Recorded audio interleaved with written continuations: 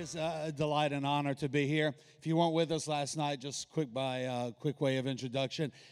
Kim and I, my wife and I, have been married nearly 35 years, been on the road, as Trev said, for 33 years, 6 continents, 40-some nations, traveling around the world and just enjoying the presence of God, watching the Lord minister to people. You know, as Trev was talking about celebrating seemingly in our eyes, the little breakthroughs, knowing that as we are thankful, God increases. It reminded us of the story of John Wimber many years ago when we first were around the prophetic and the supernatural in Kansas City and a lot of different things. And I remember John Wimber's testimony of praying for the sick, and many of you may know it, but where he continually would pray, and not only as he prayed for the sick were people not getting healed, they were getting sicker. He would pray for people, and they would die. How many of you know not a lot of people want that anointing but what he did, he kept persevering because the Word talks about the reality of healing. And so he kept persevering, and as he did, little by little, he began to see a breakthrough here, a breakthrough there, and then just a sweeping flood of healing and the miraculous. And so I appreciate that. So I send greetings from my wife and my daughter, Shekinah, my daughter, 17 years old, been with us all over the world now. From the time she was born. She got her passport at 3 months old, the big bow on her little bald head, and now traveling and ministering with us all over the world. It was great to hang out with the leaders on Friday night, and then had a wonderful time last night as well. And so exciting. Do be praying for us if God brings us to your heart. I get home tomorrow night, and this coming weekend, we're going to be in Washington, D.C. Long story I won't go into, but through connections in Florida and with Bethel and Redding, California, God has opened relationship with the church in Washington, D.C. It's called Embassy Church. It's right on Embassy Row. 40-some nations in the church, ambassadors, and their staff, many different things. So we're going to be there next week in ministry. Then we leave April 2nd for Europe. In missions, Kim and I have, again, been graced by the Lord to travel a lot of different places. In missions, Europe has become what they consider the dark continent. You know that statistically, per capita, Europe has the smallest born-again population of any continent. And from the encroach of Islam, humanism, many other things. And so God has opened the way. We have a base church in London where we're raising up, at an apostolic house, we're raising up the prophetic and supernatural and helping equip and train and release that. But then from there, we're going to be in several different places. Going to be in France in about 3 weeks or so. Ministering and again, if you follow the news, you know there's a lot of turmoil going on in Europe right now. So be praying for us if you would, the Lord's touch and anointing and all those different things. So I want to look for a little bit, jump off from the same place we started last night with John the Baptist. I love the biblical precedents and examples of the prophets. So last night we were talking about Elijah and how John the Baptist came in the spirit and power of Elijah, and about John the Baptist's message, which was repent or change, for the kingdom of heaven or an invasion of the spirit is right at hand. But then I look at aspects of John the Baptist's ministry. John was a couple of things. He was a transitional prophet. You were using the word transformative, transitioning, transforming. He was also a transitional prophet. He was the prophet God sent as a forerunner to prepare Israel and ultimately the world for a transition from the old covenant, where God could only be satisfied, the holiness of God, by blood sacrifice, and to transition us into the new covenant where Jesus is our sacrifice. And he is the way of access into the presence of the Father and into the heavenly realm. And so one of the things we know about prophetic anointing and prophetic ministry is it's a timekeeper. It is a season keeper. It is an anointing to prepare us for the shifts and changes that God is bringing. You know, Trev was talking about Isaiah 43, 42, where it talks about a new thing is coming. But have you ever been caught by surprise and not prepared for something that's coming? I don't know if you all were successful in setting your clocks, remembering that your cell phones normally will catch it without you having to worry about it. Well, here, let me tell you a true story. We had preached in this little church. There's a lot of times, at least in the States, and by the way, I am American, so Love me anyway. We live, amen. And so we live in Hampton, Virginia, right on the east coast of the U.S., about 2.5 hours south of D.C. But when we first started traveling in ministry, we were in Arkansas and Missouri and North Texas and Oklahoma and kind of, the where you get the term rednecks, some of that area and hillbillies and so anyway, we were in a lot of small country churches and still go. But many times the way these churches are set up is the parsonage or the pastor's home is part of the church building. And so we've been in many cases like this. Well, excuse me. Again, true story. Would you mind cracking that open for me so I don't? Thank you, Trev. I appreciate it. So here's a true story. A pastor's home was set up where it was behind the platform of the church. And what the pastor did typically is about an hour before service would start, he would come out and set the thermostat was right outside that door on the platform that led into his house. And so normally he'd come out about an hour before service and, turn it up a few degrees because it had been down a little bit so it'd be comfortable when everybody gets in. Well, it was this Sunday, several years ago, he'd forgotten the time change. He didn't realize that an elder or deacon had a key and opened the door and that the church would be full of people. So he walked out thinking it was an hour early to set the thermostat, and there's a room full of people. The problem was the pastor was in his underwear. How many of you know it's important to know what time it is? It's important to understand the season of what's going on. I got up here and all I have is just kind of a light leather coat. And Trev said, "Didn't you realize you were coming north?" I don't have gloves and I need a toque. But so anyway, the prophetic is to give us an understanding ahead of time of the time and the season we're moving into. Those of us that travel internationally and many times cross a lot of time zones deal with, something called jet lag. Well, according to the experts, one of the greatest ways to deal with jet lag is to start living on tomorrow's timetable today. You understand? Do you know, they say, for every hour difference that you're going to one day ahead of leaving for the trip, start living according to that new timetable. And then when you get there, eventually, you're not going to be dealing with jet lag. So let me put it in practical terms for us prophetically. We need to start living in the revelation of tomorrow, today, so we're prepared for when God releases us into that season. But to do that, we've got to see what is coming. When I was a teenager, I was born in Hawaii, can't you tell? My dad was Navy. I was born in Hawaii. Lived on the island of Cuba for 4 years. So, Gitmo, where America has all the terrorists, that's where I played as a kid. And then the east coast of the U.S. And so I was a street preacher when I started about 15 years old. Somewhere around 17 years old or so, I led a surfer to Jesus. And he and I became real good friends. And he wanted to learn to street preach. So I made a deal with him. I said, if you teach me to surf, I'll teach you to street preach. Now, look, I may not look like much of a surfer today. But there was a day I could hang 10. And here's what I learned as a surfer. If I don't want to miss the wave or eat sand, I need to learn to discern what kind of wave is coming in, where it's going to break, how it's going to break, how to position my board to catch the wave. Part of prophetic anointing is not just to line people up and give them words, as great as that is. It is to see in the timetable of God, the seasons of God, the waves of God, what is about to happen. So we are not running after or running ahead of the purpose and the plan of God, and we're right along surfing the wave all the way in. And so we believe that's part of why God's bringing forth what I believe is a maturity in prophetic anointing.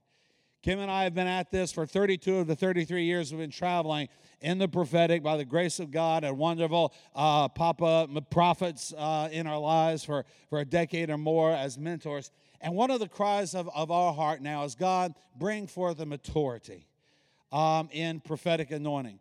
Because as much as I love, and Trevor was saying this earlier, as much as we love the giftings of God, all these other things, we've got to go beyond impressing people with our ability to get information.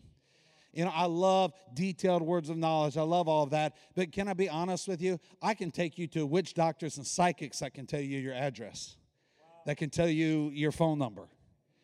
You see, we've got to go beyond being impressed with information, because ultimately prophetic anointing is the revelation of Jesus. Prophetic anointing is not about revelation of facts. It's about the revelation of a person, Jesus. And so God is bringing forth, I believe, a mandate for the prophetic church and prophetic people to rise to new levels of maturity. But also, not only is it to set the times and the seasons, but for the prophetic anointing to open the eyes of the church so that we all can see and we all can hear, so that we are not dependent on a prophet to get a word for us. One thing I think is missing at times from the Spirit-filled church is a brain. It astounds me how weak-willed and weak-minded many Spirit-filled Christians are. That sometimes we, and Trevor and I were talking about this actually, before service night, we love the mystical dimension of the Spirit of God and the mystery of Christ. But the reality is we've got to pull our head out of the clouds sometimes and live in the reality of earth. Now, we understand that we're already seated with Christ in heavenly places. I understand all that. I believe that. But have you ever heard the phrase, being so heavenly minded, you're no earthly good?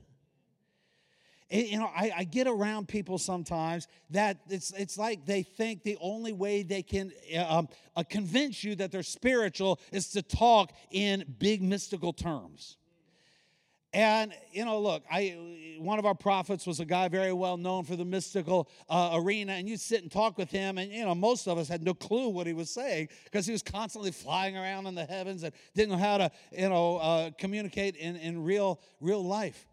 But I tell you what, God wants us to know how to make Jesus real, relevant, and approachable, even though there's the spiritual, mystical realm around us. And some people, I know, sometimes people will, and whether they're truly trying to share their heart or they're trying to impress you, I'm not sure all the time. People walk up and say, well, no, the other day I was here, or when I came into the city, didn't you feel this? And there are times people say, you know what, I came into Winnipeg, and I feel this, and I feel that, and this spirit and that spirit. What did you feel? And I say, nothing. I mean, sure, if God shows me something, that's fine. But I don't have to go around trying to convince people that I'm prophetic.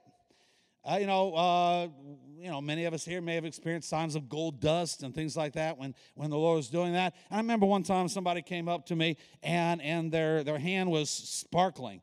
And they said, look, it wasn't gold, it's the glory dust of heaven. And I looked at it and went like that and said, no, it's not a sweat. Guys, I believe in the supernatural. I want a greater release of that, but I don't think we have to fake it. I don't think we have to try to even convince ourselves that something natural is supernatural so we feel that somehow God is on the scene. And so many times we get what I call granola Christians. Granola, muesli, whatever you call it over here. Nuts, flakes, and fruits. Have you ever been around people that seem to think the weirder they act, the more anointed they are? And here's my contention. I don't think the anointing makes you weird, but I think God will anoint weird people. Sometimes people that are weird or strange or flaky, they don't care what anybody thinks, and so they easily move out in the anointing because they don't care. They're just going to do it. Please don't become weird to prove you're anointed. Look, I understand. And again, I'm not against the experiential and the mystical. But God is wanting to bring us to that place. And honestly, as someone who's been in this for a while and moving into some fathering roles, I believe God is calling us to know how to hear in the heavenly realm, see in the heavenly realm, but express Jesus normally and naturally. So that He is the one seeing and not us. And so that takes me to where I want to spend a few moments this morning. That's Revelation chapter 4. Because there's a cry in my heart.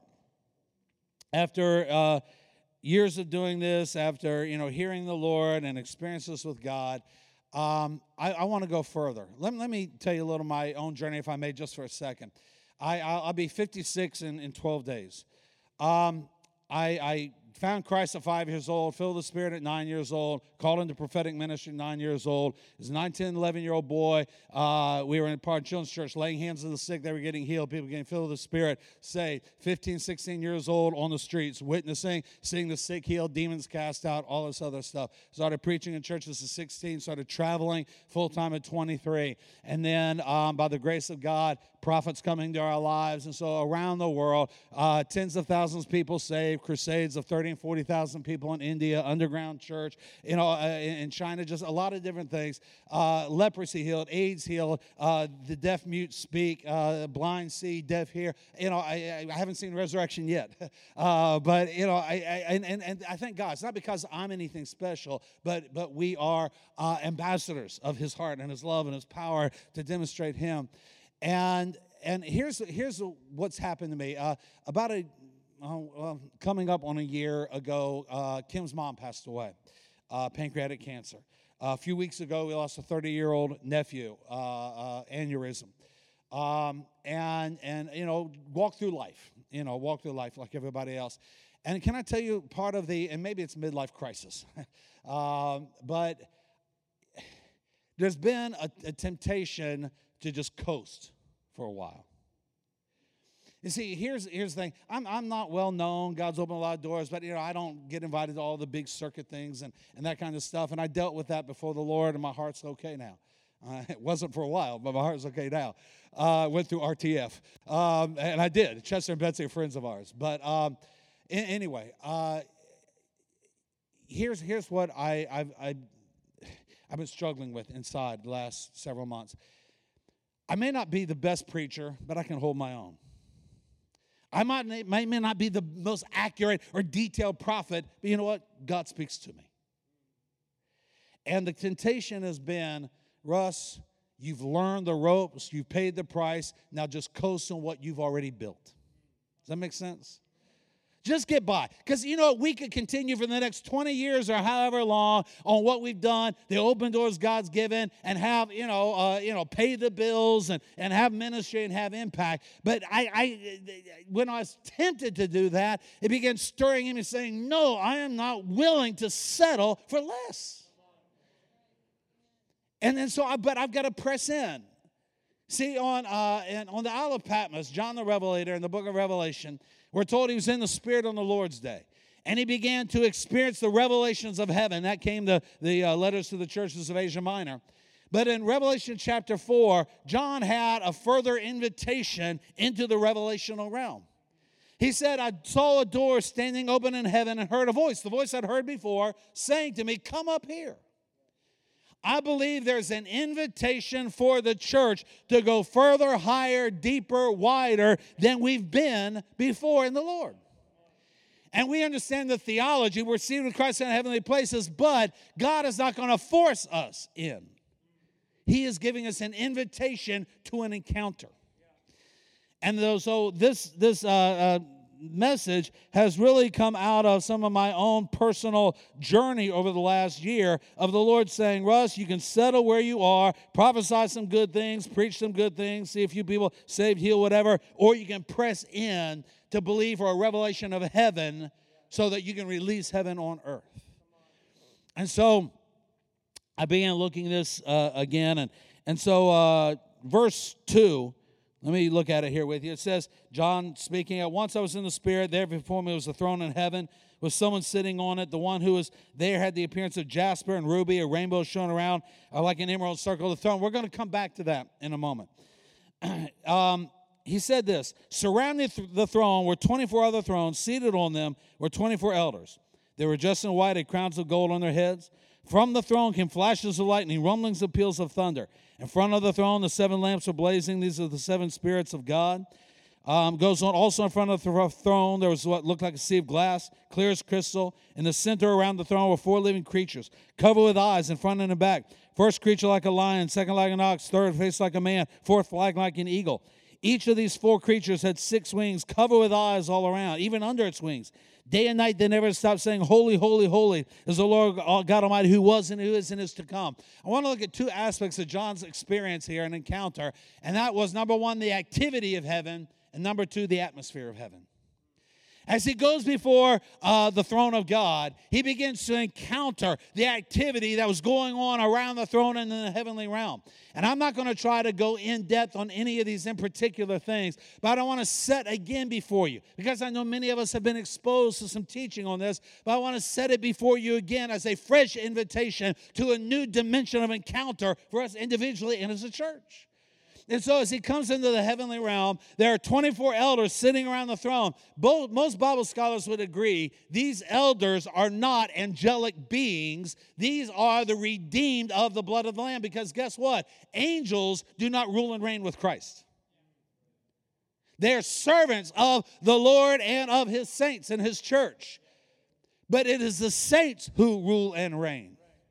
And so many would agree that these elders represent those who have been given a governmental authority in the heavenly realm. And while I'm not going to try to get into what's happening now in eschatology, end-time theology, the reality is that there is a heavenly anointing to bring rulership, to bring government of God on earth as it is in heaven. And that means that God is entrusting us or preparing us, maturing us to entrust us with the scepter of authority. I heard a teaching one time about the difference between anointing or gifting and authority. And the illustration used was of a New York policeman. Now, a New York policeman has a gun, and that is his gifting. That is his power. That is his anointing, if you will. If somebody does not obey his authority, he can enforce that authority with the gift or the gun. Make sense? But his authority is not the gun. His authority is the badge.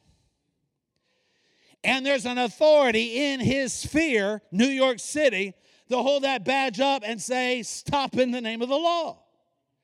But you take that same New York cop with the same training, the same uniform, the same badge, the same gun, and put him in Chicago, guess what? His gun still works, but his badge doesn't. You see, we have spheres of authority, and you know what? In my nation, you can go out and get a gun, get some training, get a concealed carry license. You don't have to have a badge to have a gun. Can I tell you, it's funny because when we go to Europe especially, they say, how many people have you seen shot? You know, like they think that it's, war on the streets of America. You know, we were in a church in our area. The pastors were cops, big military area. Do you know that part of my love offering was a handgun? Only in America, right? So part of my offering is a handgun. 4 weeks ago, wherever we were in Tallahassee, Florida, and part of my love offering was a Smith & Wesson knife with a blood groove. Anyway, yeah, I'm going to stir some of your politics up, aren't I? But you know what? I might have a gun, I may have a knife, I may have a concealed carry license, so I have a gift, but I have not gone through police academy. I've not been given authority in that realm. See, what happens is a lot of us, we try to operate by the power of gift. And so we're so focused on developing the gift. We go to prophetic seminars and healing seminars and deliverance seminars, and all that's good. We need to know how to use our gun. Make sense? But where are those that are saying, God, I want to know more than how to operate the gift. I want the trustworthiness of heart so you can release authority. And so they brought authority and government in the heavenly realm. And I believe there's a governmental authority being released. But I believe there's been an arrogance. And sometimes it's out of ignorance, by a lack of exposure. There is an authority of the believer. Because not every one of us have the same dimension of authority. I believe we have invitation to dimensions of authority we've not touched. But I think what happened is many times in the past when we started getting revelation about the believer's authority and spiritual warfare. I don't know if you've heard stories of times of people trying to tear down territorial spirits by themselves, and then they get, slapped back. We were back in 1991, we were leading teams of teenagers around the world, and we were in Jamaica, in the interior of Jamaica ministering. And during one of our impromptu street meetings, a Rastafarian high priest, he was, throwing curses at us, shaking his fetishes and doing all this, and we were just oblivious. I mean, we were just out there preaching Jesus, sick getting healed and prophesying. And we were completely oblivious because we just had this thing, oh, well, we're doing the work of God. Everything's cool. And no fear. Okay, I'm not trying to advocate fear, but wisdom. You see, because we got back from that trip and Kim fell ill. My wife fell ill. It was around 104-degree temperature, Fahrenheit or whatever. And she was sick that we had to cancel 2 months of meetings. We didn't know it was going. She was delirious. One time she was saying, I'm walking on the yellow brick road. And I was just out there. And a prophetic friend of ours, because Kim and I didn't even think back to that encounter with that witch doctor, as it were. And a prophetic friend of ours said, have you encountered direct opposition from the occult anytime recently? And that came back to our heart. And what we did, their little church in Tennessee and us, we dealt with it in the Spirit. We put that authority, that curse under the power of our feet under the blood of Jesus Christ. And you know what? Within hours, Ken was instantly healed. We got up and we're back on the road in ministry. Now, please understand, I'm not advocating fear. But guys, we must understand that just because you're a Christian, have the authority of the believer, and there is the reality of that we don't go off half-cocked thinking that just because we have the name of Jesus, like the 7 sons of Sceva, the name of Jesus is not a formula. So God is bringing a maturity because I love government. I love the authority and all these other things that represents in the heavenly realm, the courts of heaven. I believe in all that. But guys, I think sometimes we're going off with an ignorant innocence or an ignorant arrogance, one or the other. And we end up not seeing anything happen as well as get, I keep saying slap back of the enemy. Anyway, so there's an authority that God is releasing, and God's bringing us into that realm. Also in the heavenly realm, it says, before the throne, there were flashes of lightning and peals of thunder. Now, we homeschool Shekinah with our life on the road, and we probably would anyway. And so we homeschool Shekinah, and Kim teaches a lot of things. She learns a lot of things on her own, but I'm the math and science teacher. All right? And so as we studied different things back a few years ago and got looking at weather again and lightning, how many of you, have you ever gone outside after a lightning storm and you could feel an electricity in the air? Your hair stood up on end and all that? Can I tell you, when lightning strikes, it changes the atmosphere. When there is a release of the activity of heaven, it will change the spiritual and the physical atmosphere around us. One of the things that lightning does, it changes the molecular structure of the air around it.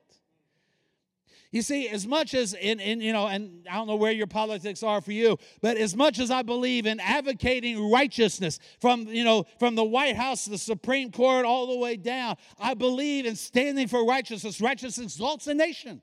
Sin is to reproach any people. But the reality is that in my nation, the heart of America will not be changed because of a Supreme Court decision or who's in the White House. The heart of a nation is changed because of the presence of Jesus. And so, when we bring the activity of heaven, it's going to change the atmosphere around us. And when it changes the atmosphere, one of the things it does, it will cleanse the atmosphere of certain pollutants. Guys, our cities, our streets are filled with discouragement, depression, despondency, with depravity. What's going to change the atmosphere of our cities from an atmosphere of hellishness to an atmosphere of heaven is going to be the activity, the release of the demonstration of the power of God. And then, you know what else lightning does? It will bring a positive charge to the ions in the atmosphere. Trevor was talking about the testimony of praying for the guy in the pub. Let me tell you, we want to see miracles happen in this house, right? In our services. But I believe the greatest place for the release of the supernatural is not going to be waiting for a preacher to lay hands on you. It's going to be as you and I go out and bring the atmosphere of heaven out there. And so when we bring the lightning of heaven, it brings a charging. Because, you see, in old-time supernatural meetings, we would have what we call the atmosphere of faith. You ever heard that phrase? Oh, an atmosphere of faith. And many times, what it was is when they were singing the song the preacher liked. Those of you that do worship, you know this, that every congregation has their favorite songs. And if nothing else is working, it is a dead worship service, people are not entering in, sing their favorite, and they'll get in. Now, I'm not saying it's wrong to have a favorite chorus, but there is something wrong when we need to use outward manipulation of emotions to get people into the presence of God. You know, can you imagine if we tried to do that, go into the pub and say, I tell you what, I want to pray for your knee, but before, we got to get our worship team, we got to sing for 15 minutes and shake a little bit. You see, again, we got to come away from needing the accoutrements of what we call the atmosphere of faith. The atmosphere of faith is just walking in simple faith and humility and obedience. And so the lightning will charge the atmosphere to believe for the supernatural and the miraculous, the manifestation of heaven. Not only were there lightnings, but there were thunders. Psalm 29 says, the voice of the Lord thunders. You see, the thundering of God in many ways is the voice of God being released. But have you ever, Kim and I met in Bible college in Springfield, Missouri. And Missouri is part of Tornado Alley in America. So it was our first date, March 18, 1983, our first date. And March, April, May, our big tornado season down there. On our first date, 5 tornadoes touched down in our city. I hope that was not an indicator of our relationship. Have you ever heard thunder that was so strong it shook the building you were in? Some people get afraid of thunder. Here's part of the analogy. Not only the voice of the Lord, but a thundering voice of the Lord. In Western Christianity, we have effeminate wimps in our pulpits afraid to declare truth. God, give us thundering prophets again. I'm not talking about condemnation. But guys, lies do nothing but keep the seats full. Truth sets free. And somewhere there's got to be a people that are willing to offend people so we don't offend God. I believe in our attempt to make people comfortable, we have offended the presence of God. And we can have a full house of people with a lot of excitement and no glory and not even know his presence has departed. Wow. You know, I've only been in 1 or 2 churches over the years where literally I felt the Lord say, I've written Ichabod. The glory has departed over this church. A comical story almost about it was years ago in the Kansas City prophetic movement. But somebody was trying to prophesy one time, repentance and or else God will write Ichabod, not above that church, but somewhere else. And then they were trying to say Ichabod, but they end up saying Michelob. Do you know what Michelob was? A beer brand. Let's say the Lord, I'm writing Michelob above the door of this church. Anyway. Man, I'll drink to that, somebody said.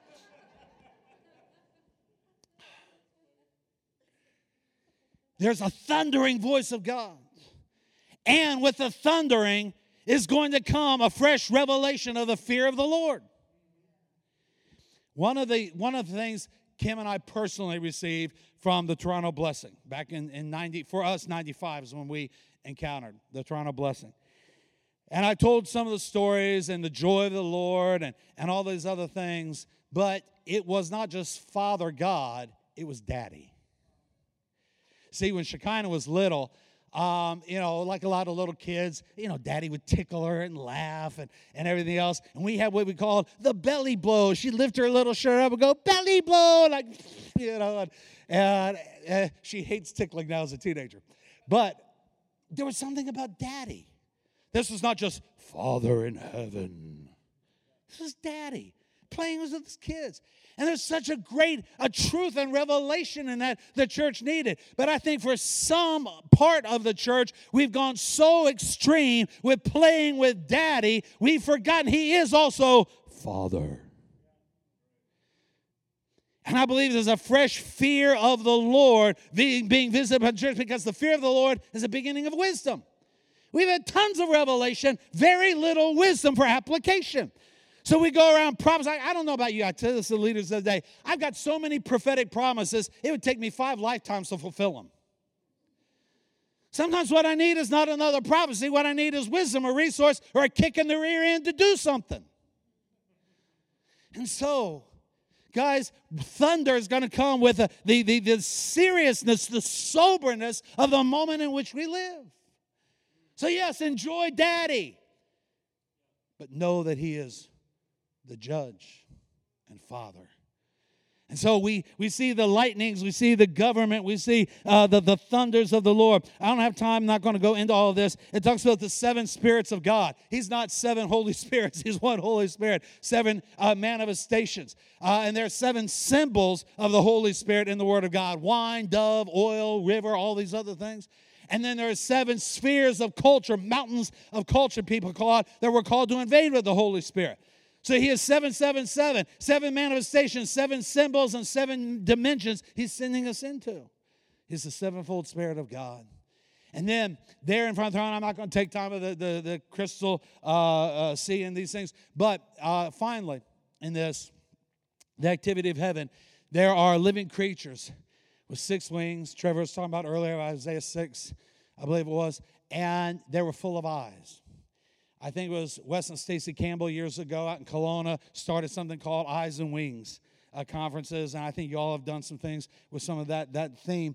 And I don't know all the different insights God's giving you in that. But here's what one of the areas that it gave to me. Have you ever played a game where you look at something with one eye closed and then quickly close that eye and open the other one and watch it shift just a little bit? Maybe I'm weird. Okay, thank you. And now catch this. You haven't moved, but when you shift your line of sight from one eye to the next, you see it from just a little different perspective. Could this be some of the activity of heaven? Could these living creatures with 1,000 eyes, 1,000,000 eyes, whatever it is, maybe somebody has been taken to the heavens and they know how many eyes, but they close every eye except one, and they see God. And they're so overwhelmed with His majesty, His holiness. They cry out, holy, holy, holy. And then they close that eye and open the eye next to it and see God just from a little different perspective. And they're so overwhelmed again with this fresh revelation of the majesty of God. Holy, holy, holy. Then they open another eye, then 2 eyes, and 5 eyes, and 100 eyes. Can I tell you something? Eternity, I believe, is going to be a constant unfolding of the majesty of our God. But isn't that what worship here is here on earth? We're invited into that revelation. I don't know if you ever thought in the past when you were younger maybe that heaven is going to be an eternity-long, boring worship service, song service.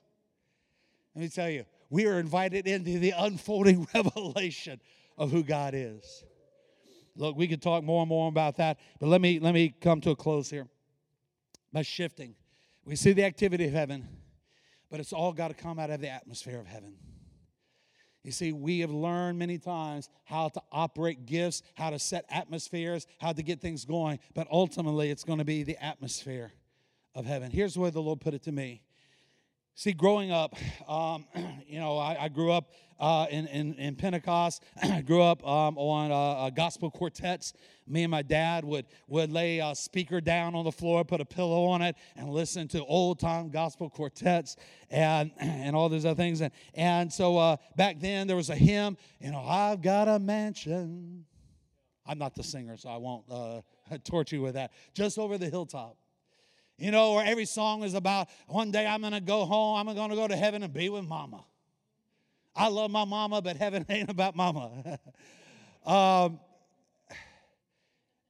And here's how the Lord put it to me. He said, Russ, you could spend eternity with streets of gold, mansions fair, no tears and no sickness. If Jesus isn't there, you're in hell.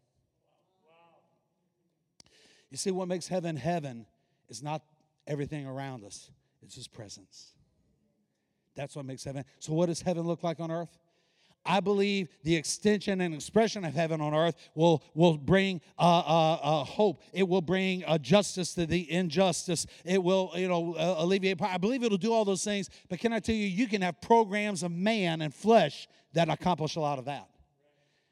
We're not just after societal betterment. We're after transformation through the presence of Jesus. So heaven on earth is ultimately not measured by the economy and by, how many hurting people there are that will touch that, but it's going to be the presence of Jesus released around us. And so we need to know what it is to have the presence of Jesus, to walk in His presence and release His presence. 2 illustrations. Number one, and Trevor, you were talking about Psalm 139, where it says how great, magnificent, how multitudinous are your thoughts about me.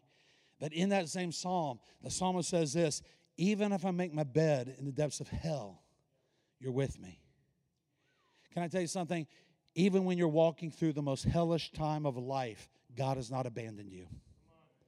His presence can invade that place. My dad was paranoid schizophrenic, and he medicated with alcohol. From the time I was 8 years old to 13 years old, the way I went to sleep every night was a baseball bat beside my bed, because I would listen for hours as Dad beat Mom, poured beer on her, made her roll on beer-soaked sheets, pushed her through plate glass windows, pulled knives. I'm not asking for sympathy. I'm just telling you my story. We all have story, don't we? Some of yours is much worse. But my promise to myself every night, I'm going to kill Dad. I'm going to kill Dad. At 9 years old, I went and I threatened my dad. And I promised my mom, I said, next time Dad hits you, I'm going to beat him senseless. I'm going to kill him. And I'm going to go kill myself. But it was shortly after that, because, and part of where I needed RTF was because I thought as a 9-year-old boy my responsibility was to save my mom, and I felt like a failure and so many other things because I couldn't stop the abuse. And so I had to deal with that, as well as I had control issues because I was out of control and couldn't control as a child. And so that's where Chester and Betsy helped us. Isn't that great? But you see, it was in the midst of my hell that at 9 years old, I went to a Christian concert and went up to the front to receive prayer. The woman, the singer, told me to say, praise the Lord. I did over and over until finally I tripped over my tongue and spoke in tongues. Filled me with the Spirit. And while that's not the best theology, God honored the hunger of this little boy. And at 9 years old, raised in the Baptist church, the Holy Spirit spoke to me and said, Russ, read Jeremiah 1. That is your purpose. Before you were born, I knew you. From the womb ordained you, sanctified you, prophet to the nations. Can I tell you, God invaded my hellish situation, put his hand upon me, and said, you're going to declare the word of the Lord to the nations. Now, I have great testimony. My dad came to the Lord. God healed my family. My dad's with the Lord, been with the Lord for 12 years now. But God did a work of healing and restoration there, and I'm thankful for that. But I want to tell you, no matter what happened in the circumstances, God had to invade my hell. I want to say this as a word of encouragement. You may be walking through what feels like hell on earth right now. Don't give up. You're not alone. God's presence, heaven is going to invade and not only bring his presence, but ultimately bring victory into your circumstance. But then secondly, we must bring the atmosphere of heaven everywhere we go. My first job when I was 16 years old was at a fast food restaurant called Hardee's. Carl's Jr., I don't know if you have those up here. And so Hardee's or Carl's Jr. So that was my first job. And here's what I found was interesting is I could have been flipping burgers, I could have been working the drive-thru, I could have been at the front desk cashier. But no matter what my job was that day, you know what? When I got home, I smelled like French fry grease. See, there was an atmosphere of the house that no matter what my function was, I had the atmosphere of the house braided or enveloped into my being and my clothes. It doesn't matter what your task is in the house if you will allow the atmosphere to imprint you so that you smell like the atmosphere of heaven. Back in 1993, we were on our third trip to Poland. We had a team. We went to visit Auschwitz, a concentration camp. Very sobering, very difficult place. But as we're walking through, my wife, who's much more seer and experiential in the prophetic than I am, she began to physically retch, feel like she was going to vomit. And she said, you smell that horrible smell. None of the rest of us smelled anything. There was not a natural smell or aroma. But we believe she was, if you will, smelling that spirit of death, destruction that still existed in that place. We, like you all, maybe, we've had times when the smell of roses has come into service. He's the rose of Sharon, lilies, the lily of the valley, all the different things. The only thing I encourage you to do is don't become a flake with it. Don't come to church and go, is God here? Anyway, the aromas of heaven, the atmosphere of heaven. Have you ever sat down at a big feast and just eaten yourself stupid? and you say, you know what, I'm not going to eat for another week. About half an hour later, there's an aroma that comes from the kitchen, and it's your favorite dessert. All of a sudden, you have a little more room, right? Can I tell you something? No matter how much you have been partaken of the Lord, there's more. And he's going to use that, the presence of God, the aroma of heaven to draw us in. But not only that, the world feasts on hell, and they have no hunger, seemingly, for our God. But when we bring the aroma of Jesus, the fragrance of life to those who are dying, it's going to awaken a hunger and a thirst in them for the Son of God. And so, guys, I believe there's an invitation for us into the heavenly realm. Yes, we're seated with Christ in heavenly places. But there's a doorway standing open to greater expression, greater experience, greater revelation, greater encounter. And what is that door? Who is that door? Jesus. That door is not how many hours you pray, how many days you fast, how holy you are, how many prophecies you have, how many big name preachers have blown on you, thrown oil on you, how much carpet time you've done. All those things are great, but none of that earns us entrance into the heavenly realm. It's Jesus. And not only is he the door, he's the revelation. I believe that as we are arising to be an apostolic people, a fivefold people, a people that are going to express the fullness of Jesus, we must have a fresh encounter with heaven. Because God's calling us to release heaven on earth, his kingdom on earth as in heaven. Therefore, we need to know and interact with heaven so we know how to release heaven on earth. Stand to your feet with me, please. Father, we thank you. In just a moment, we're going to say a prayer in just a moment. Parents that need to get children, we're going to ask you to do that, but we're going to continue in ministry for a few moments here.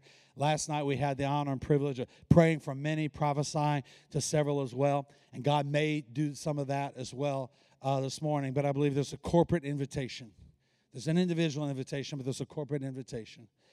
And so, God, would you open the eyes of our spirit to see the open door? Lord, it's not because we're the pastor, the prophet, the apostle. It's because we're a son or a daughter. We are not just we don't just have a seat at Father's table. We are celebrated at Father's table. God, and we understand, Lord, there are different dimensions, different seasons in each of our lives, but Lord, we are all invited in. And so, Lord, would you stir in us a yes and amen? God, that we will not stand on the outside looking in, that we will not peer through a crack in the door saying, I wish. Lord, the door is open. Jesus, you are the way. And so, Lord, we stir ourselves to enter in to a new season, a new release of revelation. And God, we pray that in that heavenly realm, that governmental authority and our spheres of influence would be released. God, we pray in that realm that there would be the activity of heaven, Lord, that the power of God demonstrated, the lightnings, the thunders of the voice of the Lord would come. And Lord, for those here today, Lord, among us, our brothers and sisters, God, that may be walking through a hellish situation right now. May the reality of Psalm 139, Lord, be open to them. And that is, even though we make our bed in the depths of hell, you've not forsaken us. You're right there with us. So, Lord, may the presence of Jesus invade